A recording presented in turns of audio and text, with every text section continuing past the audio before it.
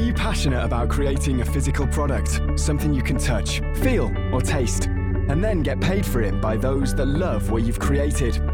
Well, the Product Launch Rebel podcast is the one for you, where you get insider tips on how to spot an opportunity, manufacture your product, get financing, and achieve the independence you've always dreamed about. It's time to crank it up with your host, product developer, investor, and founder of VentureSuperfly.com, John Benzik. Greetings, Product Launch Rebels, and welcome to the Product Launch Rebel podcast. I'm your host, John Benzik from VentureSuperfly.com, the website that helps you double your entrepreneurial courage, even if you don't know what you're doing. Today's episode is going to be super fun. My special guest today is Mary Koser, the CEO and co-founder of WholeMe. Founded in 2013, WholeMe is a company that creates convenient, real ingredient, nutrient-dense snacks and foods. You can find their product at a variety of stores, including grocery stores, coffee shops, gyms, and other types of stores. To learn more about Mary's story and her company, visit WholeMe.com. Mary, thanks for taking the time. I'm excited that you're here, and welcome to the Product Launch Rebel podcast. Thanks, John. It's great to be here. Great to have you. So, Mary, within this podcast, there are 3 segments. The first is called Give Me the Basics, which helps set the context about your company for our listeners. We'll talk about how you came up with the idea, who you sell to, number and types of products, the number of employees, things like that. The second part is what I call Tell Me How, where we'll get to the heart of the matter on issues that aspiring entrepreneurs want to know now to help them move forward. We'll talk about how you launched your business and some key functions of your business. And the final part is the Let's Get Personal component, where we get into some of the more personal topics about what it's like to start a business. Mary, it's time for some questions. Are you ready for the interview? I'm as ready as I will ever be. Awesome. Here we go. Give me the basics. Mary, tell us the story. How did you originally discover and come up with the WholeMe idea? Well, I'm definitely not what you would call a serial entrepreneur. It was not my goal in life to start a company.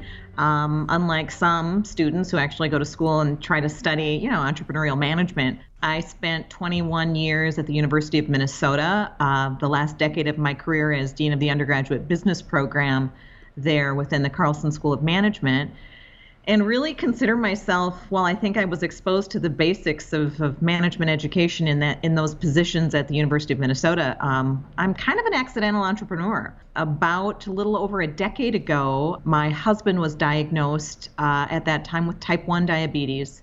So what some people refer to as children's diabetes. A lot of younger people in life find out that they're insulin dependent. My husband found out as in his late 30s.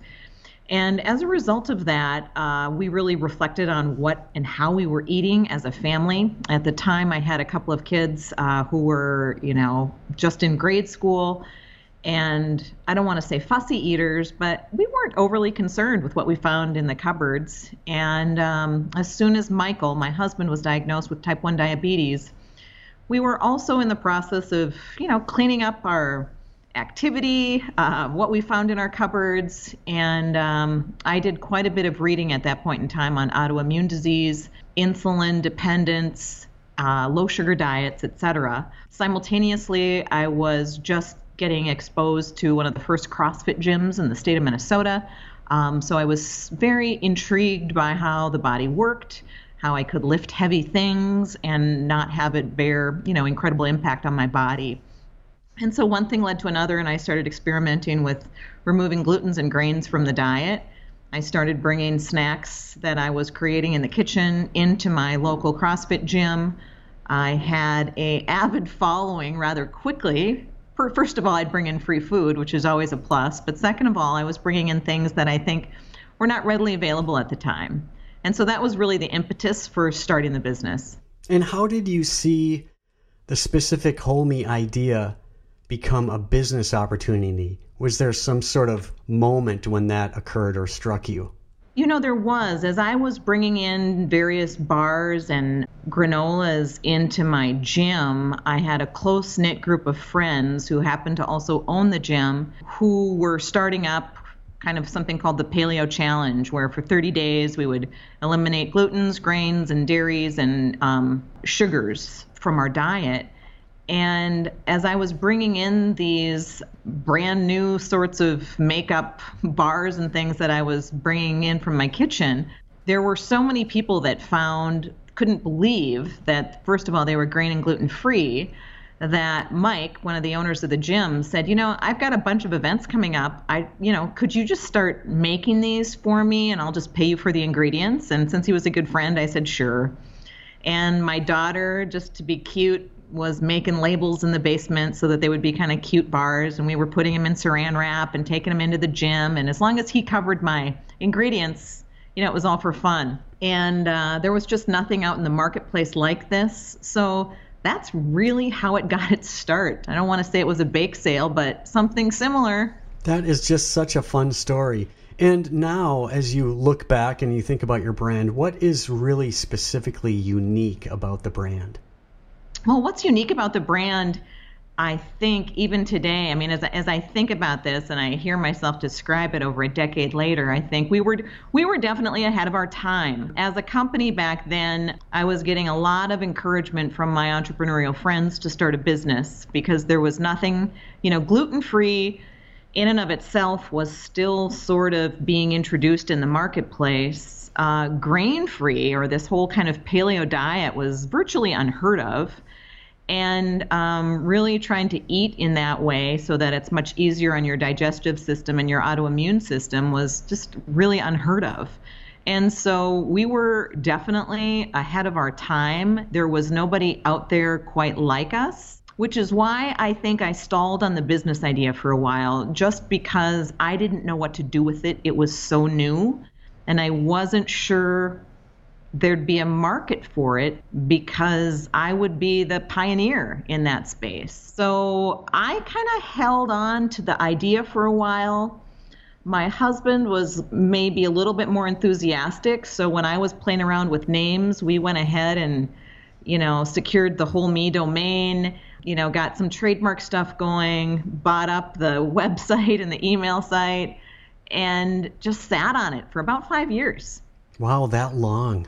Yeah. Very interesting. And then I found a business partner. I continued to come back to it. I continued to experiment in the space. And, it finally dawned on me that I could do this and I didn't have to do it alone. I think that's what was holding me up a little bit, was that I needed a partner who understood the food space. And I, as kind of the accidental entrepreneur, I did not study food or food science. I come from a pretty straight up liberal arts background. I was an English major and a German major. So my time in the kitchen was purely as a, just flowing on my creative juices. So I really thought, hey, maybe if I can find a business partner who's educated and had experience in this food space, maybe the two of us could actually make it a go and we could become full-on partners. I can certainly really understand that perspective to sort of hold off because of the lack of partner. I think when I started a couple of companies, one was a snowboard and ski clothing company. I sort of felt insecure about it going in because I didn't have a fashion background. I didn't have merchandising background, nothing like that. And we ended up manufacturing in China and doing all sorts of things. But in another company, just this website now, Venture Superfly, I always felt like I needed a developer. So for quite a while, I was holding back, when in a lot of cases you don't need that, but I think it does hold people back. I think that's absolutely true. I think a lot of us kind of go in thinking we're not worthy to some extent, and that can be expressed in different ways. But, who are we? Who am I to do something like this? Kind of lingers in somebody's background, in their mind. Yeah, absolutely. I was at an age where, I had 2 young children. I was, just entering my 40s, and I thought, what do I want to do with a company? I'm gainfully employed. I have this amazing position. I have no desire to be a full-time entrepreneur. And that's when I just started thinking about it differently. At the same time, given my role at the Carlson School, I would say that I had access to a lot of successful entrepreneurs who were challenging me to really pursue the idea, and also were very clear with me that, you know what, you cannot be successfully a part-time entrepreneur, which is true. Right. And it's, I was going to ask, it seems being in that environment at a business school, you're sort of, even if you're have no intentions to become an entrepreneur, you're certainly being nurtured in the right environment, whether you know it or not. Absolutely. As I look back on it, I think, those couple of decades of relationships that I was able to build in the business community and in our entrepreneurial community, not only locally and regionally, but nationally, definitely positioned us for, success a little earlier in our company. Yeah. Let's get into some of the more basics again. Let's talk about the types of products that you offer. What sort of categories, or how would you describe the scope of your products? Yeah, right now we're still, we're obviously, we're maybe graduating this year from startup to small company. I don't know if there's a real definition behind that, but, we've been in existence for 4 years. Krista and I, my business partner, together. You're going to find our products in about 1,200 retail outlets across the United States, everywhere from, Whole Foods markets in 4 regions nationally to Lunds & Byerly's here locally in the Twin Cities community, Kowalski's, Hy-Vee's across the country, Roundy's, Mariano's, a lot of smaller co-ops around the country, and we're just starting to get into some other national retailers in various states around the country. We currently have 7 SKUs. Right now, they're all in the cluster space, and you might say, what's a cluster? Whole-meat clusters. They're nutrient-dense, grain-free and gluten-free granola-like clusters that are super versatile. They can be eaten straight out of the bag. They can be thrown in with a little Greek yogurt in the morning. They can be eaten with, almond milk, or so they're a very versatile snack product that we're finding people are really gravitating towards. And what sets them apart is first of all, I think when you try the product, you're blown away by the flavor profiles. My business partner, Krista, is a trained pastry chef. And so her attention to detail in our flavor profiles definitely sets our product apart. I think the texture of our clusters are soft and cookie-like. And then people turn the package around and look at the ingredients, and they are the simplest ingredients that you can imagine. There's no preservatives, there's no artificial sugars or sweeteners, and they're gluten and grain-free. And I think people are hard-pressed to find a product out on the market that can deliver like ours can in that regard. That's terrific. How many employees do you have now? So right now we are 4 full-time employees. There's myself as CEO. Krista, our co-founder, is kind of our chief operating officer and our chief R&D and financial. I kind of wear the hat of chief marketing officer and sales officer. We've hired a full-time sales director just in December of this year. And then a month before that, we hired a full-time, I want to say, operations manager. So somebody who manages our warehouse, the intake and outtake of our product to the various distributors across the country, manages our online presence, and does a lot of our day-to-day kind of operational support with our co-packers and manufacturers. Fantastic. Mary, most entrepreneurs go into business with a set of assumptions, and many of those assumptions prove to be different or even wrong compared to what they expected, thereby making them scramble to make changes in order to survive. Regarding Whole-Me's uniqueness, did your original assumption about that uniqueness prove motivating to consumers? Or did you discover a different selling proposition after being in business for a while and after getting some customer feedback? That's actually a great question. I mentioned a little bit earlier how we were a little bit ahead of our time. When we originally came to market in early 2013, we were the first on the market with what are refrigerated bars. And we really saw ourselves back at that point in time as a bar company, that we were going to really innovate in the bar category. And we had pretty amazing tasting bars. The caveat was they needed to be refrigerated. which at that point in time we viewed as a advantage. And I still do in some ways, but we actually killed our bars last year, mainly because refrigerated bar space is a space that, as a small startup company, we didn't have the financial backing to really pioneer that space. And so as we were scaling nationally, the one thing I didn't want to be was, people loved the taste of our bars. They were buying them here locally in just about, every grocery store available. But if they would put that bar in their workout bag or their backpack and then open it up a few days later, guess what? Because it was a fresh, all-natural bar and there was egg in the product, you might find a little mold on that bar. And so that really caused us, the consumer is not quite educated even today for refrigerated bars because they're not a Cliff Bar. They can't sit in your backpack for 6 months and be okay.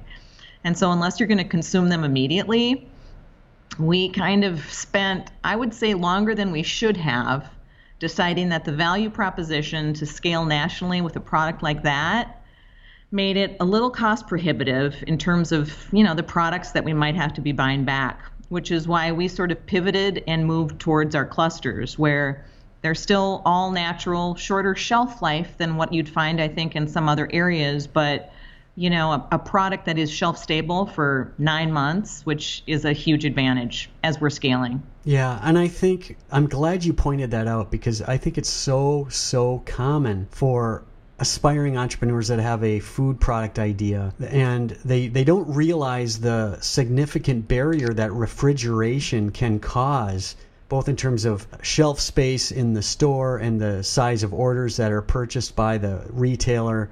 And even from a consumer perspective, there is a big reason that a brand like 5 Hour Energy Shot, that they grew so quickly and so fast because they could just put them anywhere. They didn't have to put them in the refrigerator. And anytime refrigeration occurs, I think I've talked to so many entrepreneurs where that becomes a real barrier. So I'm glad you shared that. I think people need to know that. Yeah, it was a big aha moment for us. And it was hard because it was, that's one of those classic founder emotional decisions where we thought that was going to be really difficult. So, even to people today who still are like, oh, I want the bars back, I say, you know what, they're in the vault.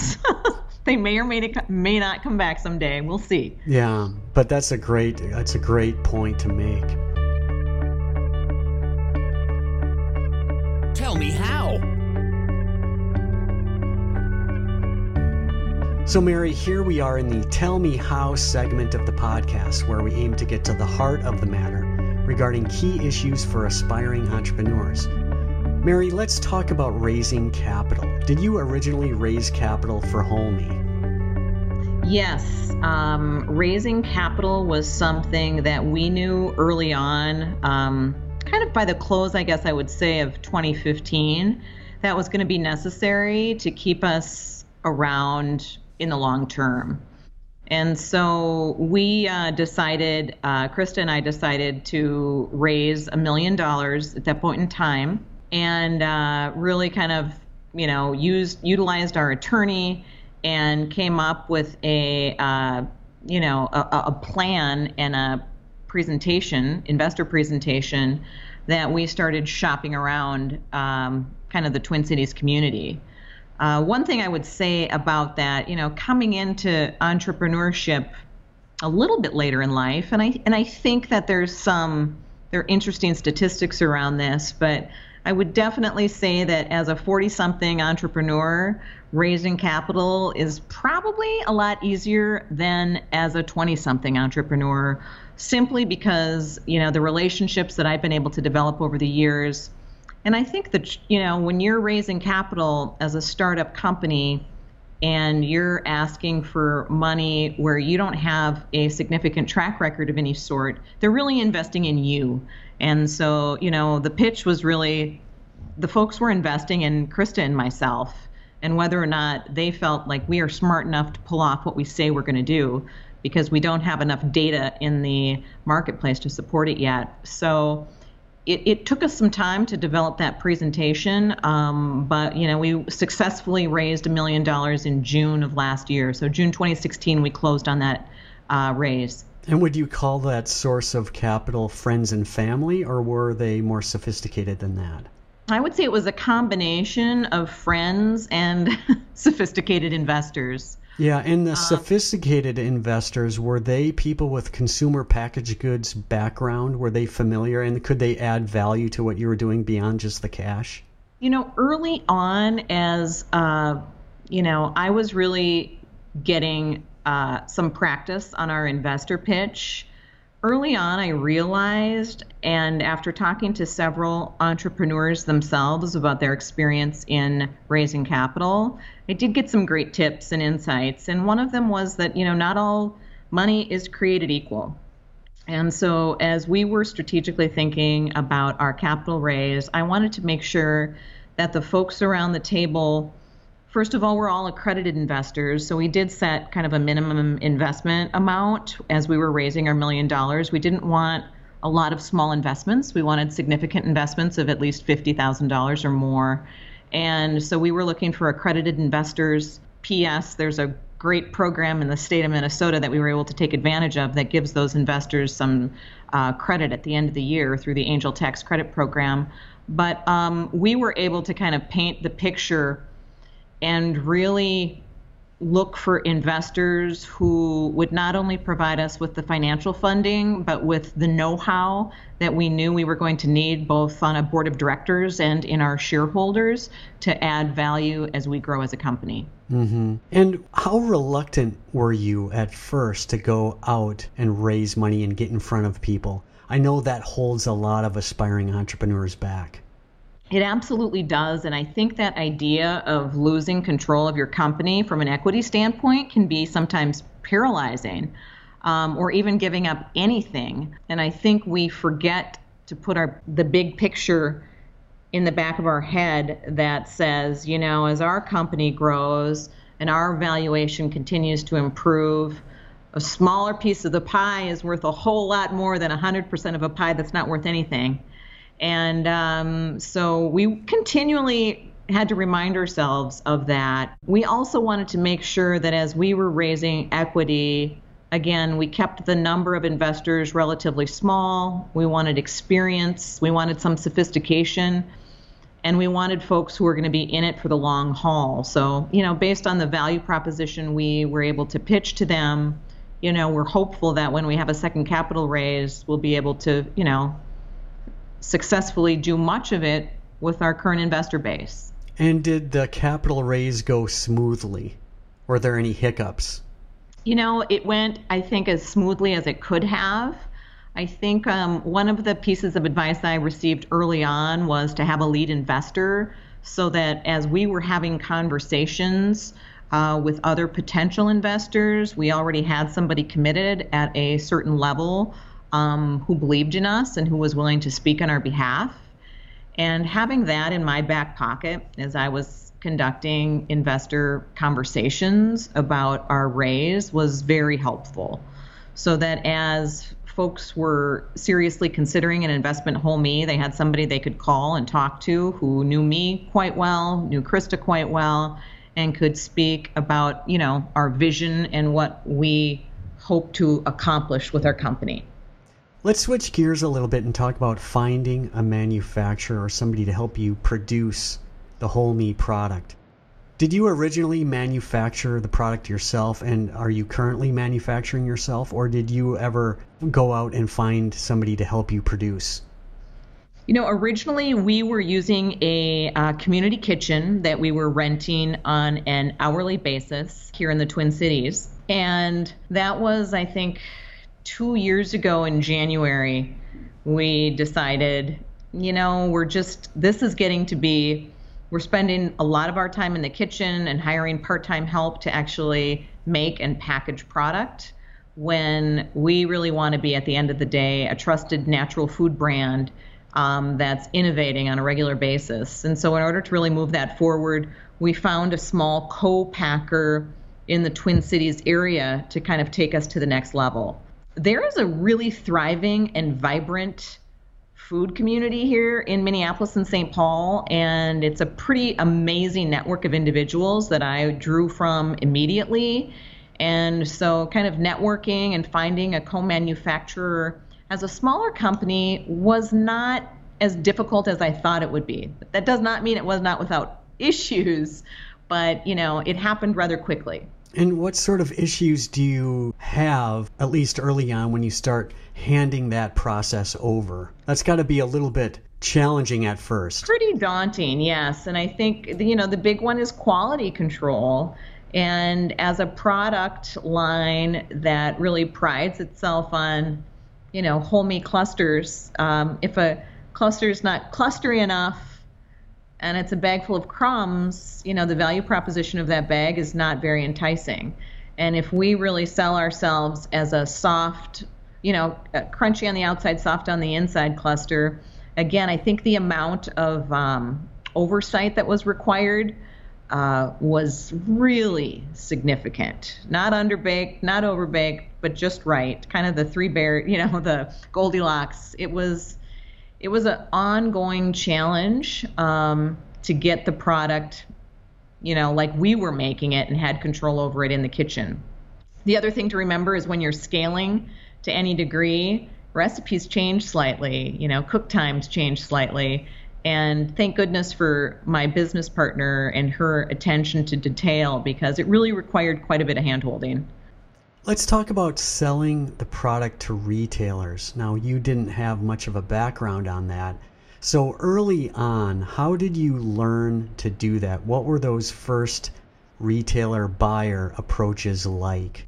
They were very unsophisticated. And I think Krista and I originally, and maybe like a lot of young food entrepreneurs in particular, assumed that we would be, easy to sell into all the local co-ops. Everybody wants a good local brand. It's not going to be any problem getting on the shelf. And it really was. In fact, it took quite a bit of time for us to get on the shelf of a handful of co-ops in the Twin Cities community. I think we underestimated that any entrepreneur, successful entrepreneur, I think, is going to give a startup the advice to always look bigger than you are. Come with a buttoned up presentation, with a sales proposition, and with product that looks like it belongs on the shelf. And so we had a little tweaking to do. We were not sophisticated in that regard. And early on, as we were networking with other small food companies, we learned that, we needed ultimately to get a little help in the sales area from sales brokers, which is very kind of commonplace, I think, in the CPG food space, to help us get on the shelf and to get the meetings that we needed to set up to be heard by the buyers. And how simple was it to attract the help of these brokers? Let's say you approached 10 of them at the time, and I'm not sure you did, but if you did, do you think all 10 would have wanted to help out, or do some have to have a specific interest in what you're doing? I think some have to have a specific interest in what we're doing. We've made a very intentional decision to scale in the natural and specialty food space before we hit conventional real hard. And so we really wanted to find brokers who were focused on the natural and specialty space. So the Whole Foods of the world, the co-ops, the Sprouts, the Fresh Times, those kinds of retailers. And so we've really, I want to say, successfully managed that process. But it took quite a bit of time to really get there. And I would also say, with our recent hiring of a sales director in just December, I think one of the things that we quickly forget when we're relying on brokers to sell our brand is that brokers are representing many brands at the same time. And sometimes if your voice is not at the table, you might not get on the shelf. And so as we were thinking strategically about our future and our aggressive growth plans, we wanted to make sure that we hired a more sophisticated sales director with 15 years of CPG sales experience to help us accelerate that process and make sure that when we're meeting with the Krogers of the world and the Safeway Albertsons and the Targets, that we've got the sophistication needed to be able to really kind of have those conversations. I think a lot of aspiring entrepreneurs in this natural foods space also are not prepared at all to work with distributors and all of the sort of programs that go into that, and they don't plan on those expenses. Are you working with distributors now?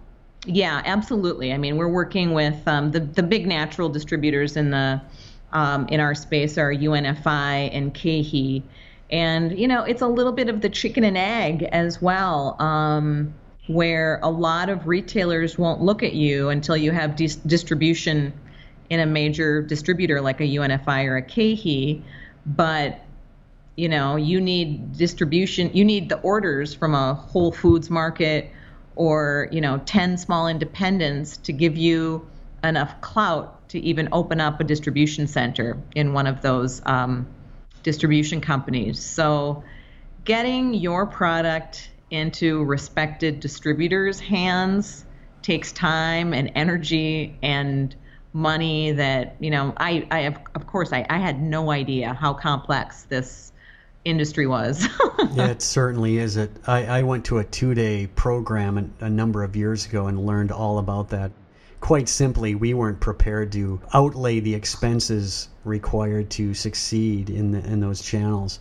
Let's talk about pricing a little bit, which is sort of related to setting up distributorships and working with reps, brokers. Did you set your price accurately the first time, or did you have to make some tweaks along the way, given that you have to also work with distributors and brokers? I think in retrospect, we did. I think we had some good sound advice early on in conversations that we had with other food companies where, you get one chance to set your price. You can always go lower. It's very difficult to go higher. And in the natural food space, and especially in the space where we're playing, where we're using a lot of nuts and seeds and coconut oil and organic honey, our ingredient prices are not inexpensive. And so we did go for a higher price point because we also, we went in with our eyes wide open, and we also wanted to be we're a boutique brand. So you're not going to find us, in the $2.99 price range ever. But if you look at our ingredient profile, you'll know why. And so that's also why we've made a decision to really start in that natural and specialty food space where, the consumer at a Whole Foods Market or at a Kowalski's or Lenz & Byerly's is willing to pay a little bit more for some certain convenience. And that's where we're driving our velocities right now, so that as we expand as a company and introduce new product lines at other price points, we'll be more compelling to a conventional grocer as well. How are consumers and even retail buyers, but I guess primarily consumers, how are they learning about your product? We have a very robust social media presence. So whether it's Instagram, Facebook, Twitter, I know we just got a Snapchat this week. So we're moving and shaking in all the right spaces. And we've been very fortunate. Early on as a company, we had distribution in a lot of the CrossFit gyms. And now locally, there's another kind of boutique fitness studio called Alchemy. So they've been early adopters of selling our product in their fitness studios. As a result of that and some of those passionate consumers that we've built up over the last 4 years, we've got just an amazing following. We sponsor a lot of athletic events where we have smaller kind of single-serve size packaged clusters that we'll give out for free. So it's really getting in front of consumers who will resonate with our brand. And typically that's, a 30 to 45-year-old, primarily female buyer who's spending a pretty significant part of her expendable income on food and or health and wellness. And how do you aim the priority of those efforts, those marketing efforts, to help get the product off of the store shelves? Yeah, it's still a little bit of art and science and not very sophisticated. It's an area that I personally plan to spend a lot more attention on in the coming year. As we really do extremely well in our hometown market. At any grocery store where you find our product being sold here in the Twin Cities community, our velocities are just crazy strong. But, now we're in the southern region of Whole Foods, so you'll find, Whole Me at your Atlanta Whole Foods store, Or in San Francisco, we're in the Whole Food stores, and we're just getting into the Mid-Atlantic up in Washington, D.C. And so right now, what we're really trying to do is focus on key kind of health and wellness influencers in those markets that we can get our product into their hands so that they start talking about it on social media and it drives trial. I think one of the things as a company, in fact, just on Friday, we had a team retreat and we were talking about the consumer experience. And I think we feel strongly that it's experience and then educate. I think once people try our product and they have the experience of Whole Me actually physically in their mouth, and then we can educate them on what they're eating, it's a win. People 9 times out of 10 are going to be buying multiple bags of Whole Me. And so it's really just trying to find those more mass opportunities with influencers to get our product out there. Let's get personal. So, Mary, let's get personal on a few topics. It seems that 9 out of 10 people just talk about starting a business, but they never start one. It's all show and no go. And starting a business is special and really highly unusual. What motivates a person like you, Mary, to stop just talking about launching a business and then actually go out and start a business like Whole Me?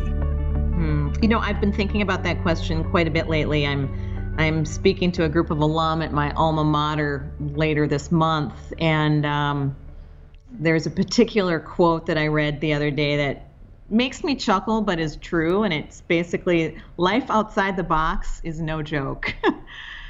And I thought, you know, when everybody encourages you to think outside the box and live outside the box, it's easy to say and it's really hard to do. And of course, I'm sure in your podcasts, you've heard many entrepreneurs say the highs are really high and the lows are really low. But I think what happened for me and for my co-founder was the perfect storm. I think, you know, I was able to find someone, we complement each other. We are probably polar opposites in a very productive and amazing way. And I think when we came together with similar values about how we want to build a company, and I think there are, you know, 3 values in particular that we kind of ground everything we do on, from the employees we hire to the interns we hire to the brokers we hire, is that we want authenticity. We want somebody that's active, and by active, I mean they embrace an active, maybe not only lifestyle, but an active brain. They're continually questioning and pushing the envelope. And then gutsy is number 3. It's our 3rd value. It's being okay living life outside the box when you're comfortably uncomfortable all the time. And I think what's exciting is, you know, coming off of a team retreat on Friday, I see the enthusiasm and the excitement in the 4 of us around the table, and the opportunity to build something of significance that's truly a trusted brand in this natural food space. And it doesn't hurt when I'm reading, you know, on the Wall Street Journal that big food is really struggling to innovate. And they're looking to these small, innovative food companies to fill that void and to fill that gap.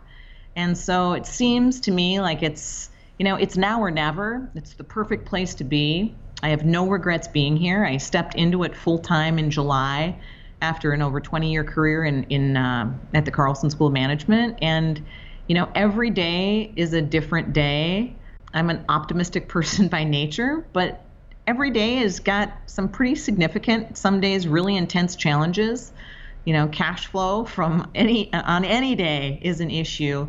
And so as we're building our team and building our culture, it helps to kind of step away and know that what we are doing, we've got pretty audacious goals, but I'm very confident that we're going to meet them in the next decade. Let's say in 2 years or 3 years, you get a great offer from General Mills to sell the company.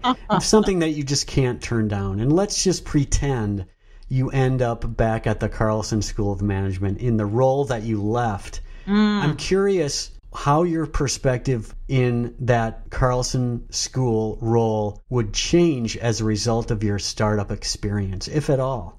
Well, I think it would. I think it's easy to look at the successful brands that built themselves into something of significance and were purchased for, $60 to $90 million and are now super happy. Not very many of us will get there, and some of us will be doing it on our own and building, this trusted foods brand.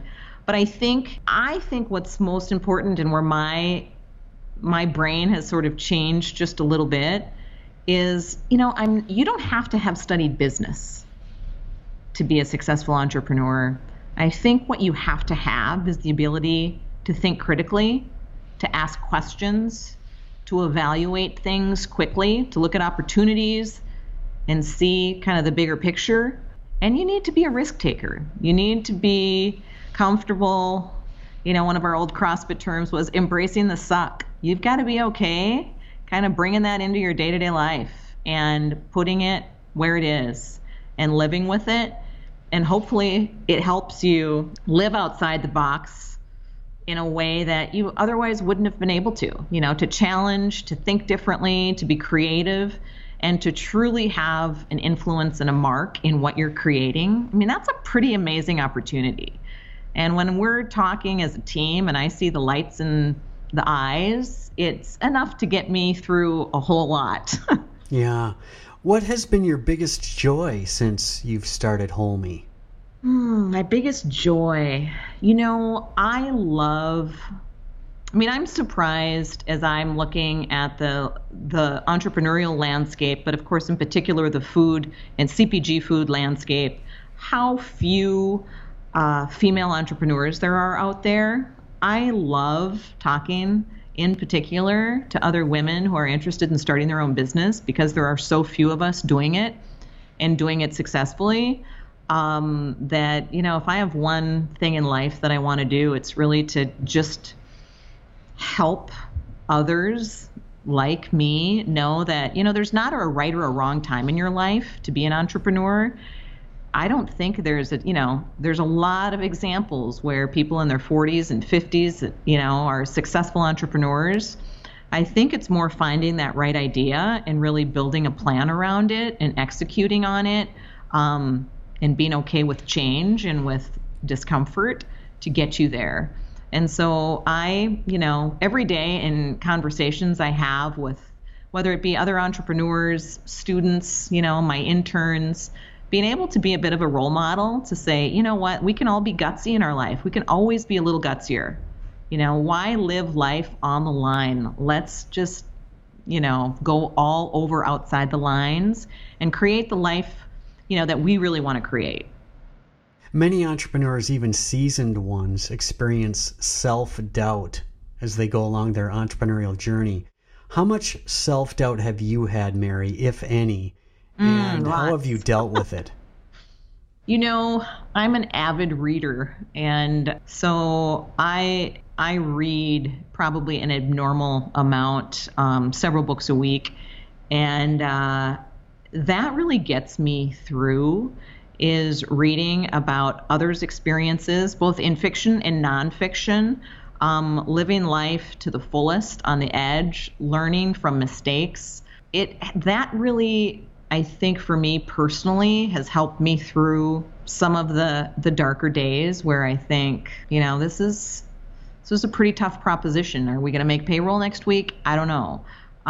So, what are those little kind of glimmers that can tide you over? I have to say, having a really great co-founder, when the two of you can be completely transparent and honest and come at things from a respectful relationship, can go a long way. If you have a co-founder that you can agree to disagree with and grapple with, it can make the process more enjoyable. What have you learned most about yourself, Mary, since starting a business? Since starting Whole-Me, I think I've learned that I'm resilient. I can bounce back. I think I'm very good at creating cultures and communities. And as CEO of, Even though we're a small 4-person company right now, I can see what we'll be in 10 years and the kind of environment that I want to create. And I think that's a strength of mine. I'm a real relationship-oriented individual. My door's always open. I think I can inspire. I think I'm great at realizing kind of collaborative opportunities, whether it be for companies or government organizations to work with innovative food startups, to do something greater to represent the state of Minnesota. I think I'm just realizing that some of what maybe I never labeled before as being strengths are really helping me thrive in this role as CEO. That is a great piece to share. I think a lot of people just miss those key things about themselves that once put in a different environment can really start to identify those things. So that's really nice to hear.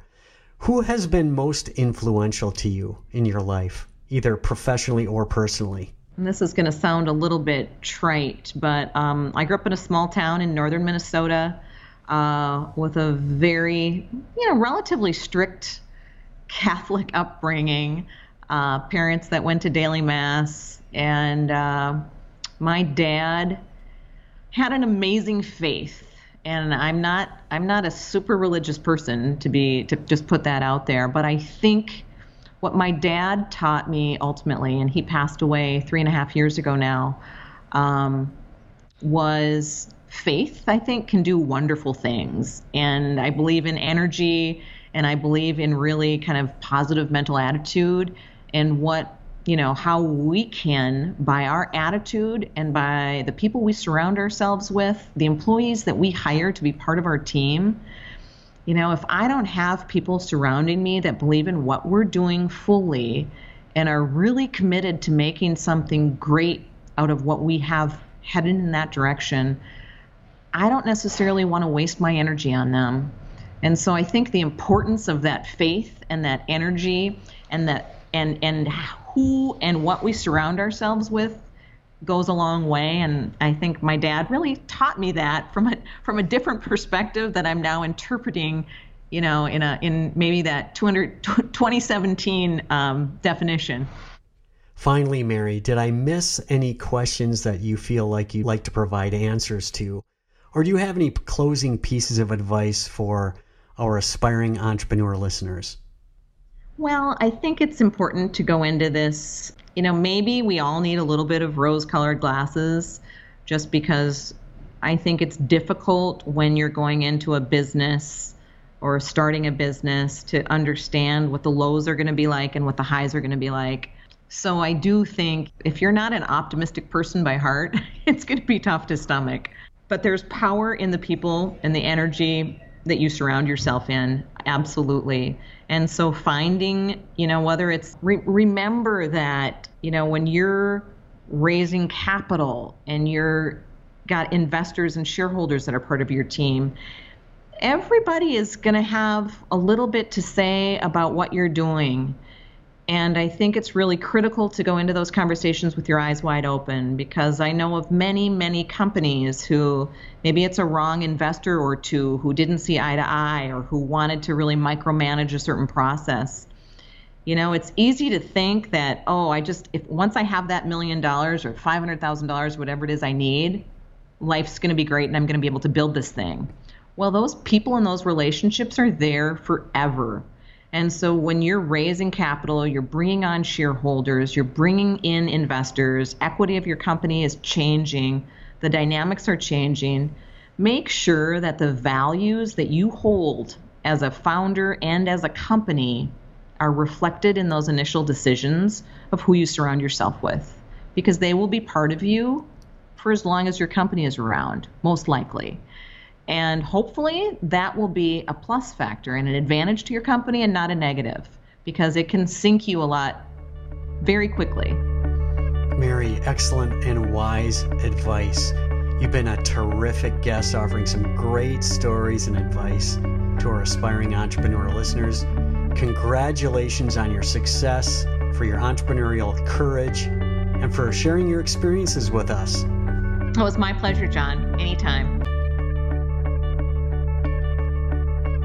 Well, you've just listened to another episode of Product Launch Rebel featuring John Benzik of Venture Superfly. To download episodes of previous shows or for other entrepreneur-related resources, visit venturesuperfly.com. Be sure to like Venture Superfly on Facebook, follow us on Twitter, and subscribe to Product Launch Rebel in iTunes. Join us for our next Product Launch Rebel episode, where we'll continue to reveal insider tips on how to launch and grow your physical product-based business.